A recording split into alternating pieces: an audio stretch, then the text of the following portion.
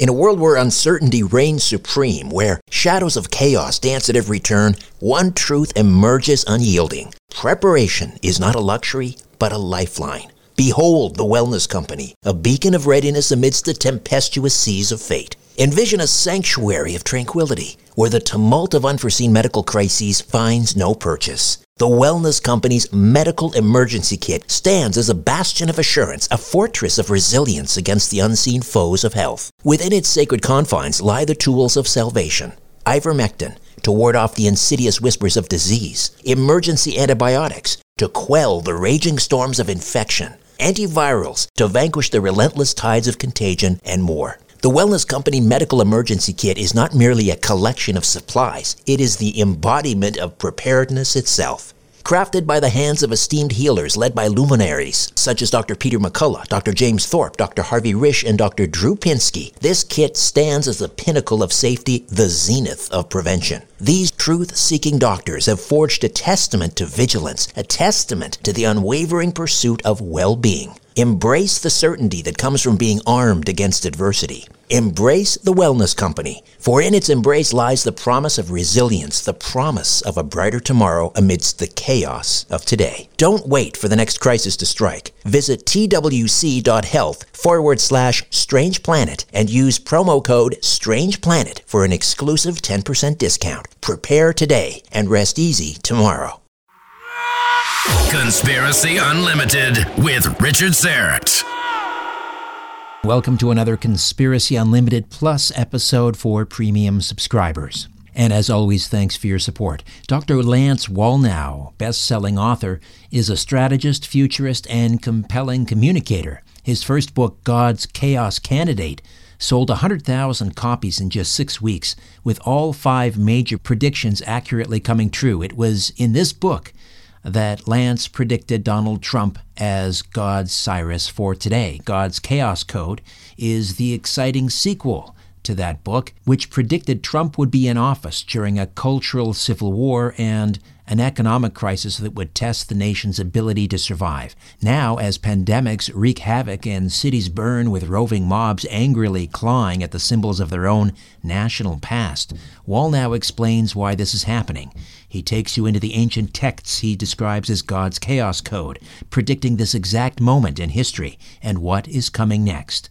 Dr. Wallnau is a best-selling author, a strategist, a futurist, and compelling communicator. His best-selling book and viral media influenced millions of undecided evangelical voters to engage in the 2016 election.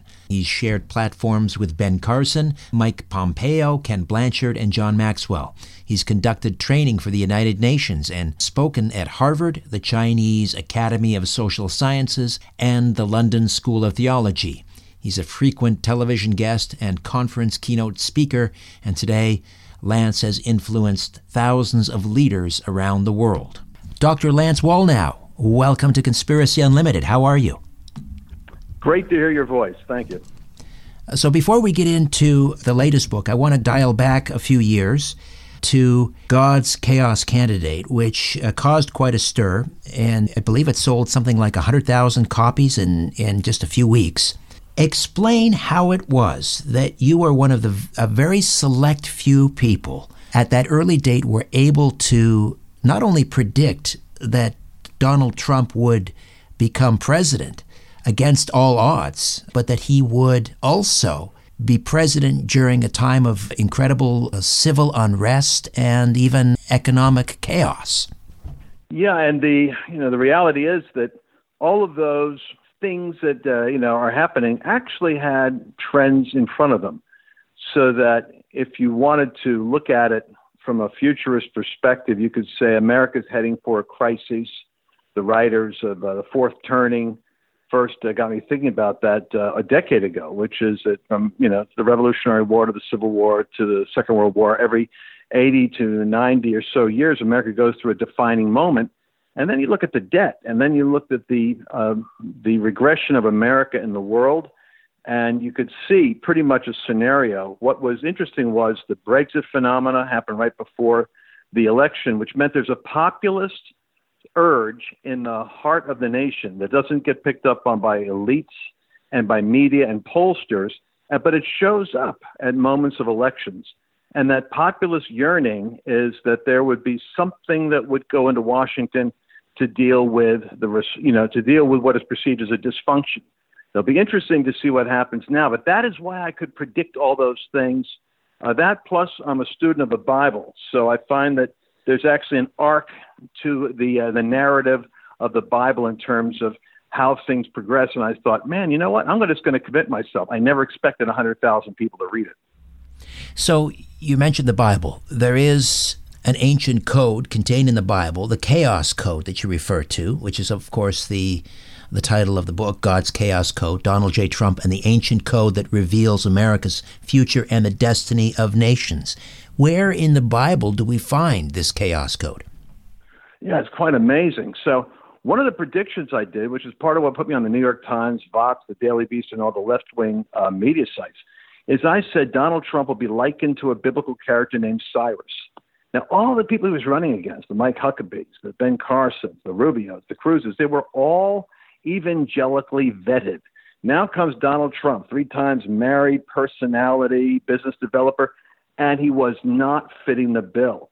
But that's exactly what the Bible says was going to happen for Israel when God would raise up a ruler named Cyrus, who would be a foreigner who would end up doing more to intervene for Israel than any of the Hebrew kings could do.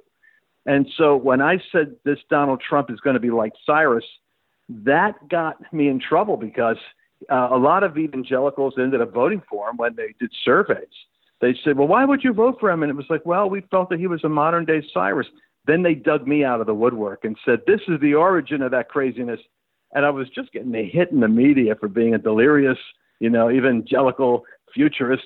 And that was the moment when Netanyahu went to the White House and said, Mr. President, the Jewish people remember Cyrus because he was thanking the president for moving the embassy from Tel Aviv to Jerusalem. And that ended all of my persecutions out of the mouth of the prime minister of Israel. So let's just take a step back, and for those not familiar with King Cyrus, was he not the king responsible for freeing the Israelis from bondage in Babylon? Very good. Well, you see, look at that. You're a good student of these things. It's exactly what happened. The Jewish people were 70 years in Babylon. They were under siege. By the way, Babylon means to confuse and to atomize, fragment. And so the Jewish people were taken by Babylon. They were 70 years in captivity. They had a Jewish prophet named Jeremiah that said, after 70 years, God's going to deliver you. And sure enough, at the exact time of 70 years, a Persian ruler named Cyrus goes into Babylon, actually sneaks into Babylon, because he goes in by diverting the river Euphrates and goes in on dry ground.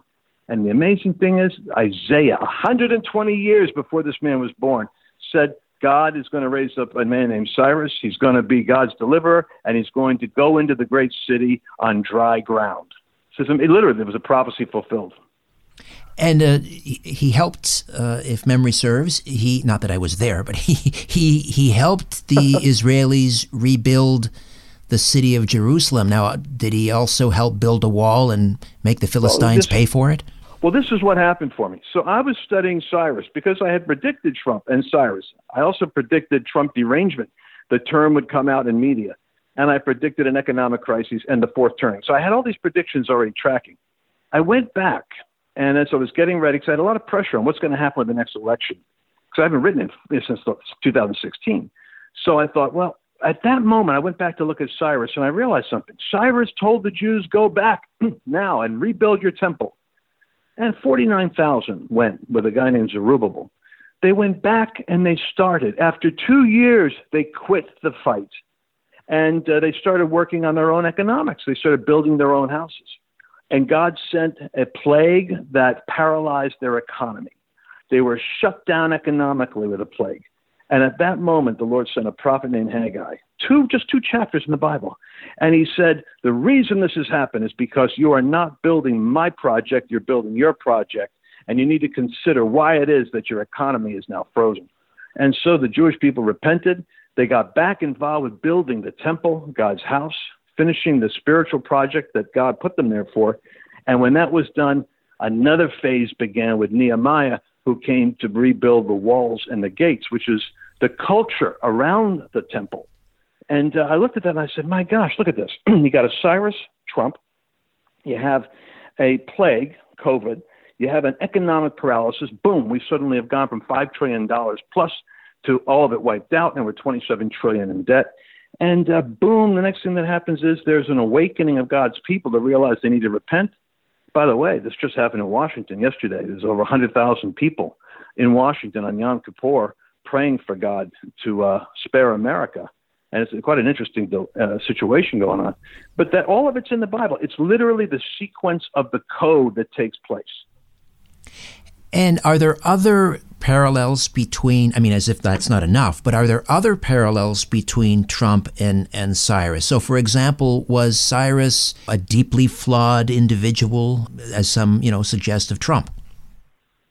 Well, let's just say that the heathen rulers of that era weren't known for their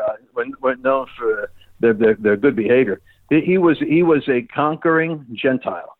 But the odd thing was, as a Gentile ruler, he did three things that were preserved in history. He had eradicated the threat of terrorism from his, and look at how we haven't had a single threat, Islamic threat since Trump was here. Remember, we had ISIS before Trump came around. We had domestic terrorism. We had incidents at the Pulse Club in Florida. We had in California. We had in Fort Hood. And suddenly it all goes silent. The Cyrus gift was, in history, he eradicated during his period of time the threat of terror for his people. He restored their religious heritage so that they had freedom to worship, which was returned to Jerusalem. And he provided domestic peace and prosperity during his rule, unprecedented economic benefit. Those were the three signature contributions of the era of Cyrus that retain themselves in cuneiform that we can look at today. We don't know about the scandals. We don't know about Stormy Daniels. We don't know how many harem chicks he was involved with when he was in his 30s. We just know these things are his legacy. Does someone like Hillary Clinton also have a biblical antecedent? I don't know, someone like Jezebel, perhaps? Oh, my friend, you've been doing your research. The interesting thing about Jezebel is Jezebel was married to Ahab. So I know a lot of people like to popularize this as Bill and Hillary, but it's larger than that. Jezebel is the power of manipulation, intimidation, and control over the nation, the values of the nation. And she was married to somebody who was a pacifist who refused, in a sense, to take action.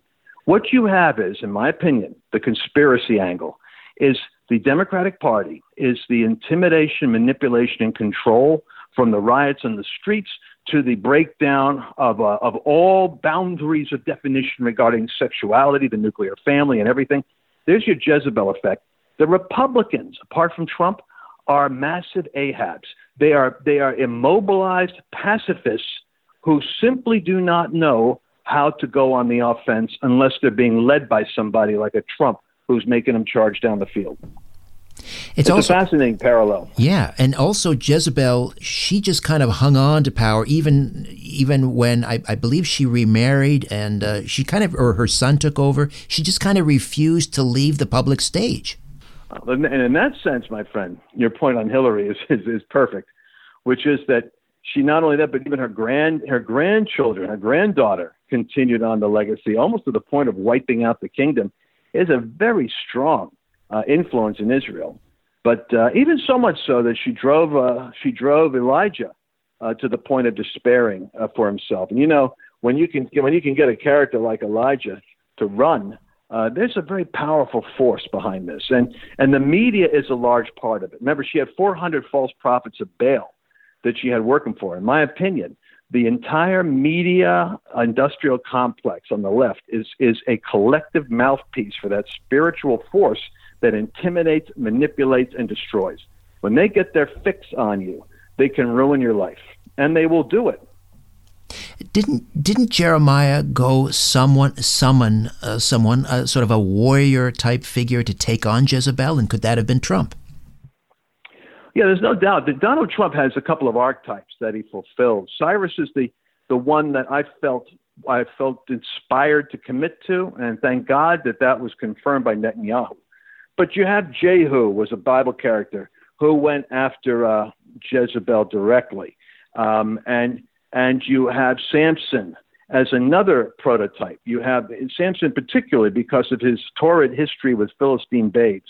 And he would go out nonetheless with a club. And in his anger, the thing about Samson was when his indignation was aroused, the anointing worked. And if you've ever noticed with Donald Trump, when he gets angry, he actually gets motivated and focused. It's one of the most unusual things in the world. The typical person, when they get angry, they make mistakes. With Donald Trump, when he's angry, he's actually taking ground. And that's a Samson. Right. A couple other Samson parallels jump out. Samson, well, he was blind, and so he was talking about this unseen enemy, and Trump has been using that term a lot with respect to COVID, the unseen enemy. Yeah, and it's unfortunate in a sense that Donald Trump has a background which enables him to have a sense of New York developer street smarts, but almost with a prophetic capacity. You remember he got criticized for what he talked about, when he discussed what he was in, what was it, Brussels, or he was talking about different parts of Europe that have gone down, and then the press jumped on, how dare he insult these nations? And then they have a gigantic terrorist incident. And so he's been remarkably prescient and accurate in predicting certain things. And I think in this area also you're talking about, he has a track record of being able to pick up on stuff. And I don't know if we should make too much of this, but Samson liked to wield the jawbone of a donkey, and that's obviously the symbol of the Democratic Party. Sometimes he's kind of using the ultimate judo move and using their own missteps against them. So I suppose you could argue that he's wielding the jawbone of a donkey. That's true. And you'll also see that his own detractors will say that his tweets are it's the jawbone that he wields against his enemies that is his biggest problem, because they're offended by what he says and the nature of what he prognosticates. So it really worries me, talking about Donald Trump as being uncannily intuitive, is he says that if he's not reelected, there will be a crash in the stock market like you won't believe. And that should be worrisome, because while his enemies try to make him a buffoon, the truth of the matter is they've completely underestimated him. No world ruler underestimates Donald Trump, except the Democrats. And he's warning that investor confidence is going to be fragmented if the results of the election in America look like it has been fraudulently overturned by a rigged election. And so you're seeing this thing come to a colossal head right now in terms of the chaos code. And that's why, godschaoscode.com is where I've committed to the six keys to understanding the chaos, because it's not just here, it's going to be global. I don't want to belabor the point, but I just want to get back to King Cyrus for a moment, because you make the point that there have been throughout history a number of King Cyrus archetypes. You mentioned Abraham Lincoln, Winston Churchill, even Brazilian President Bolsonaro. Explain why they are King Cyrus types. Oh, sure. I'll go beyond that. We could go with Viktor Orban in Hungary and with Poland right now, their president. The nature of a Cyrus type, if you look at the phenomena globally, is that they arise as an expression of populist desire for their nation to retain its religious values and cultural heritage. Therefore, these Cyrus types are actually rising up to preserve the legacy of Judeo-Christian influence within their country, and they're not willing to have it invaded by the West's progressive social values, nor are they necessarily willing to surrender their sovereignty. In Europe, you're seeing a movement constantly towards this. They're calling it nationalism as though it's negative. Nationalism is nothing more than patriotism. Unhealthy nationalism would be maybe China and Japan and Germany in the Second World War. Healthy nationalism is the United States and Great Britain. So what you've got is these are nationalists, but they're healthy nationalists, and they don't want to be assimilated into the global beast system. Talk about a conspiracy. In the book, we cover this right now in Davos. They're looking for an economic global reset after COVID. They're saying, the world has to be reset. God help us if America has a downturn in the market that is sustained. Then you're going to see the global economy reset, China and other currencies integrated, and Davos and the wealthy in Europe are going to be working with our Silicon Valley tech giants to create a kind of economy that would be like your end-time scenario where your sovereignty gets lost as a nation. You would be assimilated into empire. And the empire would be a conglomerate of nations participating in this global economy.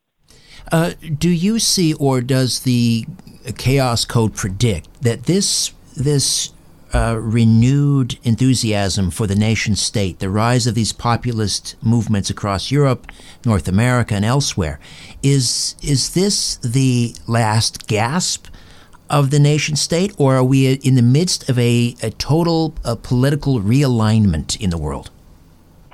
I believe you're actually on mark here, because it's both. So this is why I love going back to the Bible and looking at its long arc of predictive, and Isaiah predicts Cyrus 120 years before he's born, and it's in the Dead Sea Scrolls, so we know it's valid. And Jeremiah with the 70-year captivity. I look at, well, what about the last days? Jesus said Jerusalem is going to be trodden underfoot of Gentiles until the Jewish people are back in control of their city. Oh my gosh, that happened in 1967. So I'm looking at this prophetically. And Jesus said, when he returns, the nations will be gathered together. And as a shepherd gathers his sheep and separates them from the goats, there's two kinds of nations, two kinds of dispositions and people, and they are sheep and goats.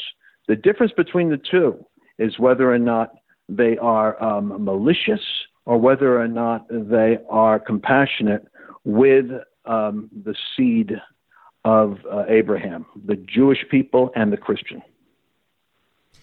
So, do you see, in terms of a political realignment, in a reemergence of conservatism, a new conservatism? Totally, yeah.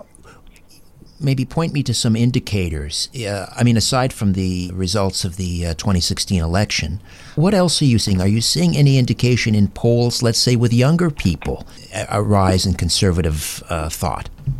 Yeah, and this is, to me, it's interesting because it's not only 2016, but there's been elections in Europe, which to me is kind of curious because I started looking at Europe differently when I ran into a comment by Steve Bannon, and it was just an aside, and I take in a very eclectic gathering of information, and Bannon was one of them.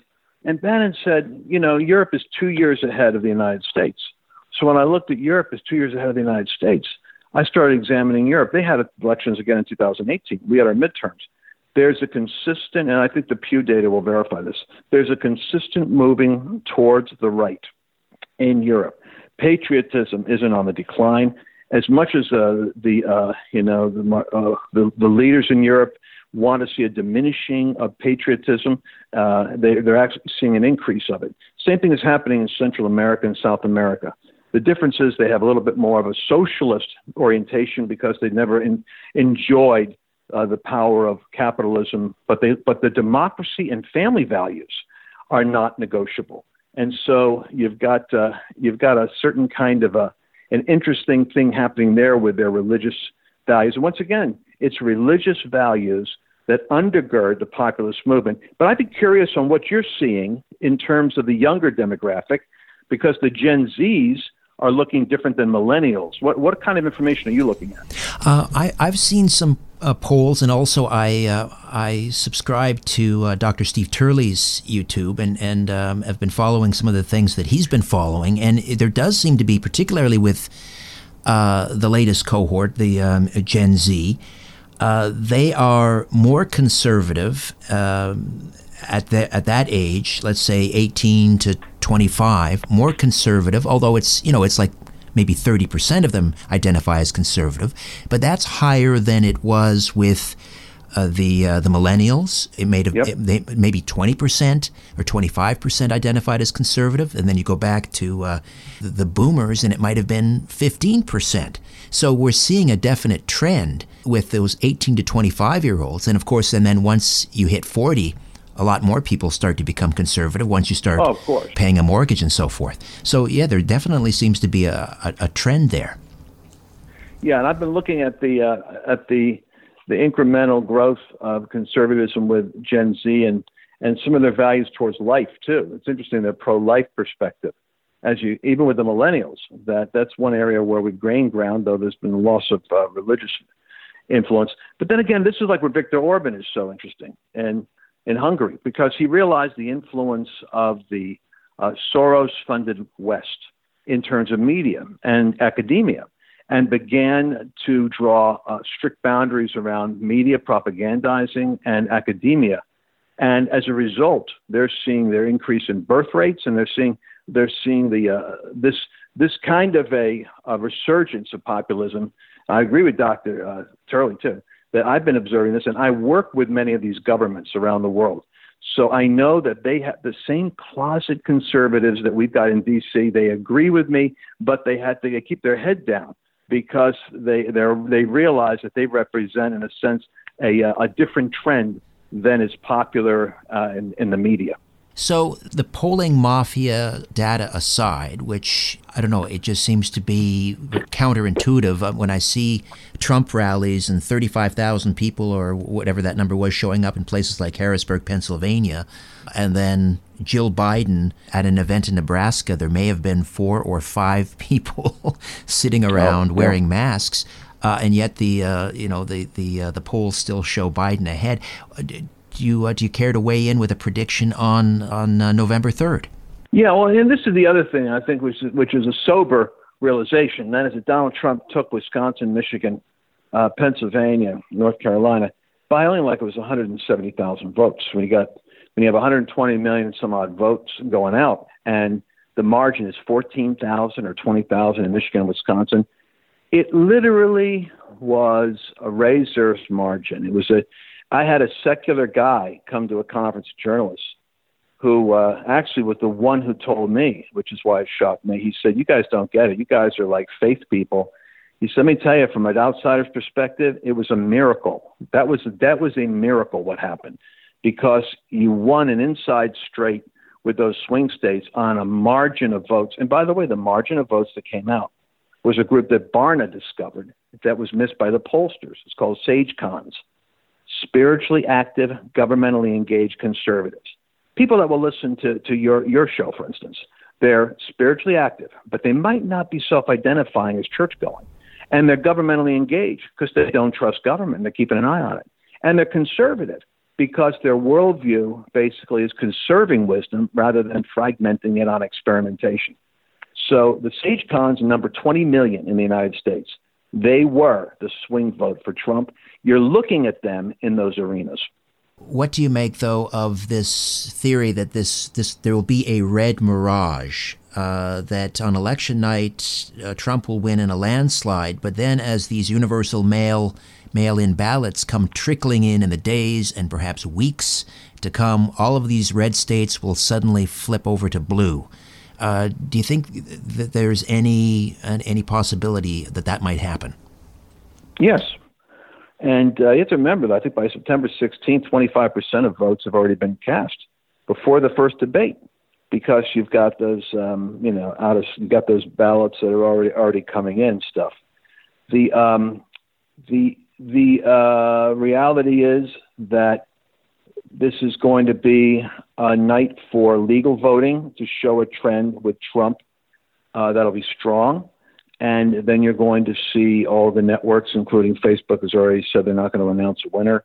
And it's going to be, remember, every vote counts. And then you're going to see the flood of specious bundles. And then there's going to be bundles of votes that will be found that were cast for Republicans that weren't interested. And don't forget, you've got Senate races that are equally critical.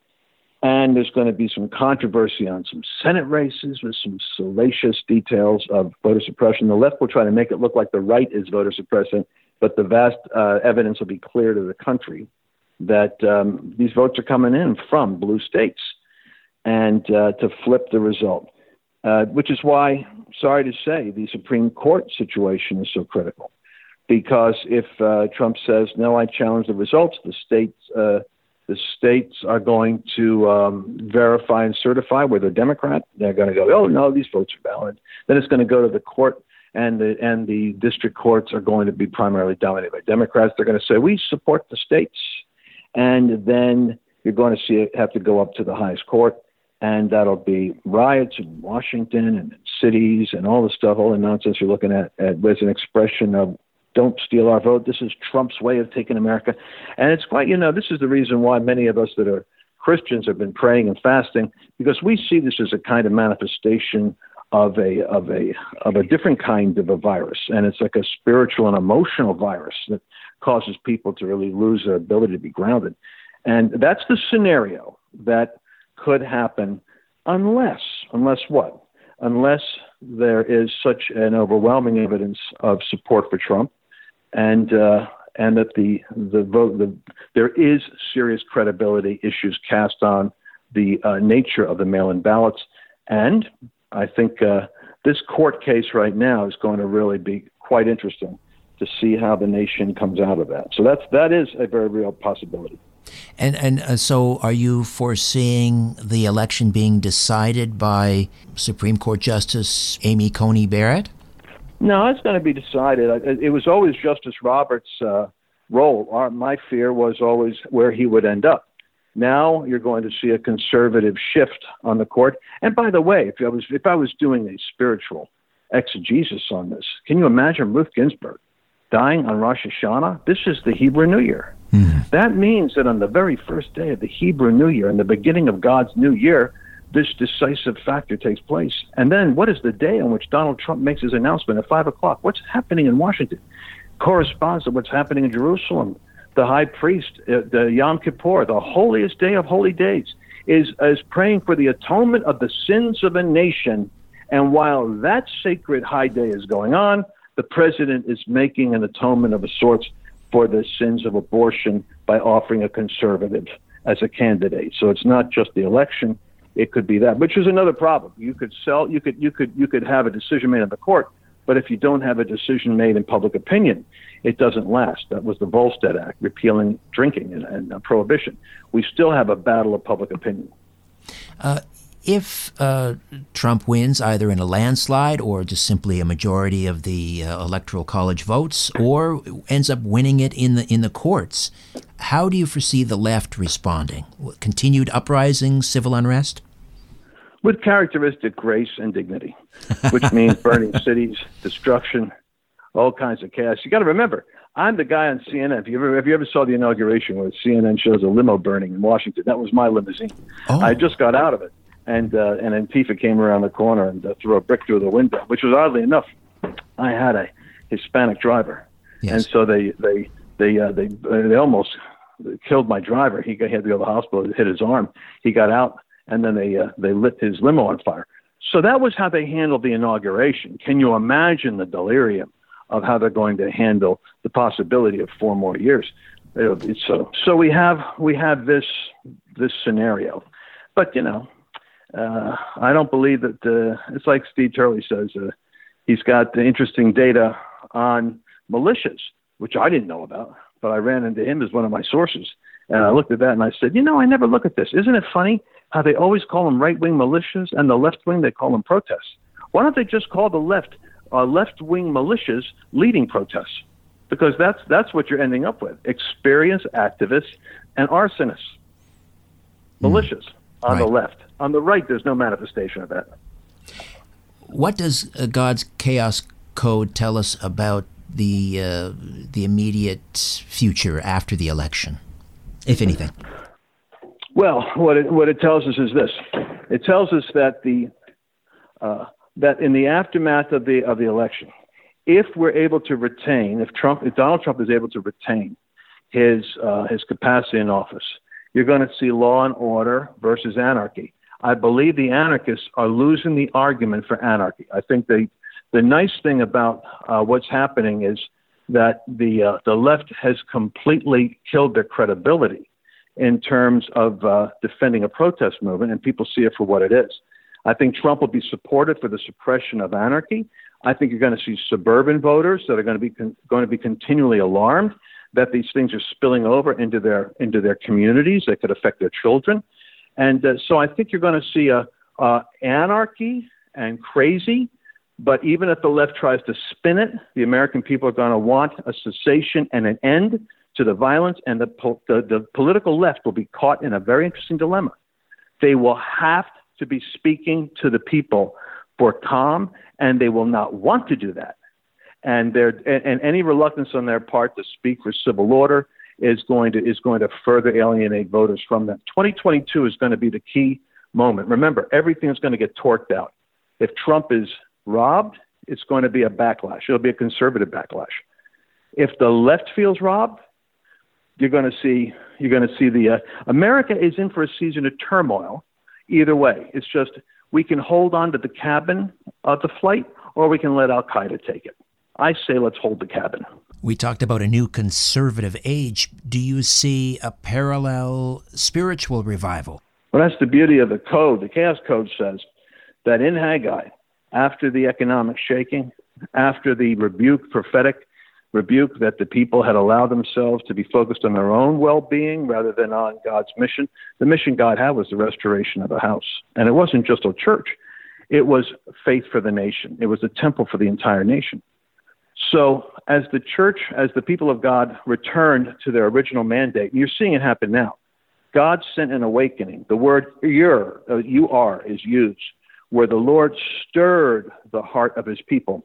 And that word means awakening in Hebrew. Literally, it's like an eagle stirring its nest, which is a prophetic sign like in the United States. So there's going to be a great awakening that is coming as a result of the church realizing its desperate situation, and as it unifies around some effort at recommunicating the fundamental values. Don't forget, burning the flag, burning the Bible, taking down Catholic statues. Once Middle America understands that this is an attack on middle-class values, and it's not random, it's not anarchy, it's an attack on the middle class of America. That's where you're going to see the conservative backlash that'll result in an awakening, which will result in many conversions, by the way, like a Billy Graham era, probably 1948 to 1952 period, where America is going to be frightened into repentance for fear that there's a judgment happening. I want to ask you quickly about the Abraham Accord, and we're seeing a number of Gulf states sign on to a normalization of relations with Israel, the United Arab Emirates, Bahrain. It is now rumored that Oman, perhaps even Sudan, maybe Kuwait, eventually Saudi Arabia, will also sign on. Some point to that as the false peace that is prophesied, I think, in Daniel, which will sort of be a precursor to Jacob's troubles, the end times. What are your thoughts? The false peace isn't going to come from Donald Trump and a Gentile ruler who has helped Israel on the Golan Heights and moving the embassy. The false peace is going to come from another character that's going to represent the aspirations of integrating Islam, the EU, and a new economic system into peace in the Middle East. Trump will not be that guy. But I understand. I was young enough to remember when Mikhail Gorbachev, the poor guy, had like a birthmark on his forehead, and every wannabe prophet who had a paranoia problem was saying, Lance, look at this Gorbachev. It's the mark of the beast. Look, you can see a mark right on him. I said, that mark of the beast isn't a birthmark. And Donald Trump isn't going to be the Antichrist in the peace accord. But here's what Trump is doing. He is, after taking out Soleimani, the number one terrorist threat to Israel. After taking him out, he had sent a message to Iran, and he sent a message to the Arab states that are not aligned with Iran, that the U.S. is the strong horse. And they understand that language. You know, they're very tribal, obviously. It's a different kind of a cultural equation than our sophisticated West. And so to them, it's strength or it's not strength. They saw Trump as strong. So Trump said, you want peace with me? Work things out with Israel. I'm 100% with Israel. And by the way, if you're working with them, I like to do business with you too. So he moved them in that direction. And it was Jared's job. Now, the trade-off. Christians cannot handle. This is why Christians don't get involved in politics, because they're all or nothing, and they're black and white. So what Trump has done is he hasn't created a two-state solution. What he has done is he has not taken that off the table because he wants to put borders around Israel. Most people don't realize this. In acknowledging that there's Palestinian territory, he's also putting a border around the Palestinian territory that is 100% in the control of Israel. He literally is building a Nehemiah wall that Israel has around the Palestinians. Now, it's up to a future administration, future, peace people to figure out what happens with the Palestinians. But what he's doing is he's saying, look, you're here. We know that. You're here. I acknowledge it. Everybody knows you're here. He's acknowledging their existence, and then creating a buffer zone where Israel has control of their own borders. That is important for their security and for their peace. And, and of course the Palestinians don't want it, because the open secret is they get so much money from other nations to support them being adversarial to Israel, that they're incentivized to not have peace. Who wants to give up a lifestyle you're making money from? So global governments fund them to resist Israel. So therefore, they will never have a motivation for peace. How do we get a copy of God's Chaos Code, Donald J. Trump, the ancient code that reveals America's future and the destiny of nations? You can go to Amazon right now. It's about to be released. Hot off the presses. I'll tell you what, I had to go back and check it out. That's why I'm starting to get, I know it's going to stir up a lot of controversy when I write what I'm writing, because the conversation like this is incendiary for people. The left hates it when people are very clear about pulling the curtains back on what they're up to. So godschaoscode.com, you can just go right there and order it. Amazon is, loading up with it. And I'm looking forward to talking to you some more in the future, my friend. A new Conspiracy Unlimited with Richard Syrett drops every Monday, Wednesday, and Friday at conspiracyunlimitedpodcast.com. Blow your mind. That is all for now. Oh, and remember to share and give a 5-star review, because we have huge egos and need love. We're like cats. We need constant petting.